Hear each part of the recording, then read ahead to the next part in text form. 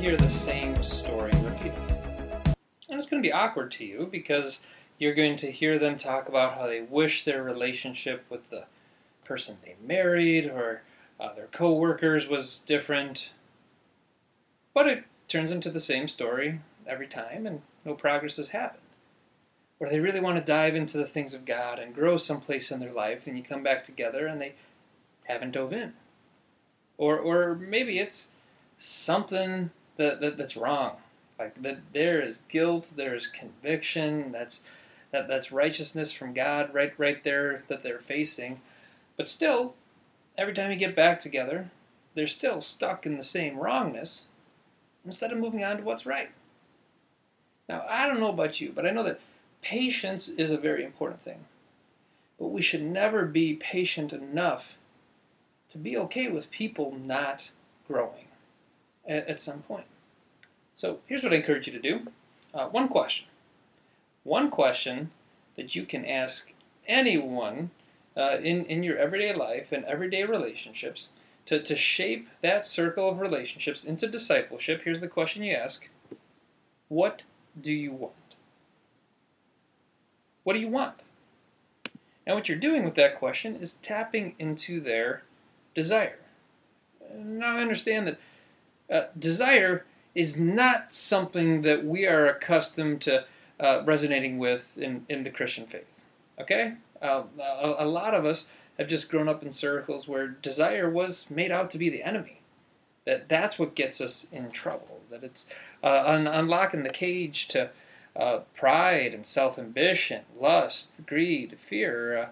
We know that these things kind of lurk in the corners of our heart, and to let one of the desires loose, and maybe everything goes flying out of the cage with it. And so in church traditions, oftentimes people are taught not to desire, or to leave their desires behind. And at a more personal level, we also experience broken hearts. And that kind of teaches us not to experience desire again, where dreams of new ventures that didn't pan out, dreams of a closer, more connected relationship that never came to be. It just leaves you wondering if it would be easier if you were just more content with what you had and never looked for more, never looked for better. But what I want to take you to is a story from Jesus' life, Mark chapter 10. It says, Jesus and his disciples, together with a large crowd, were leaving the city. A blind man, Bartimaeus, was sitting by the roadside begging.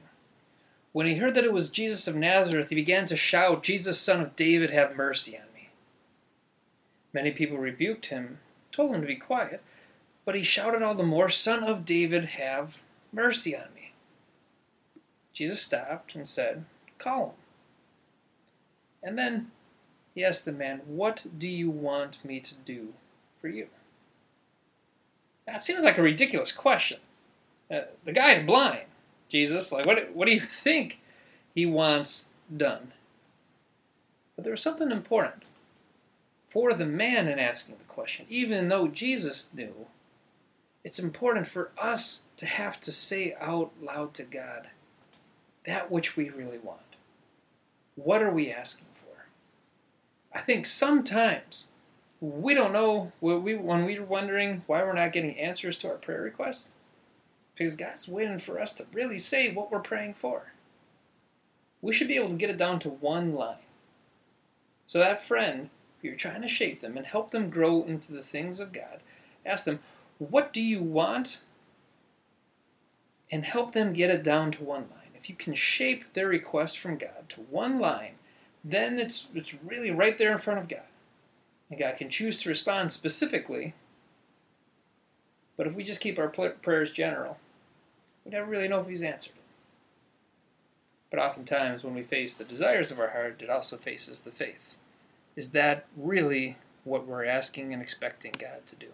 So don't settle for conversations that don't go anywhere or keep repeating themselves again and again.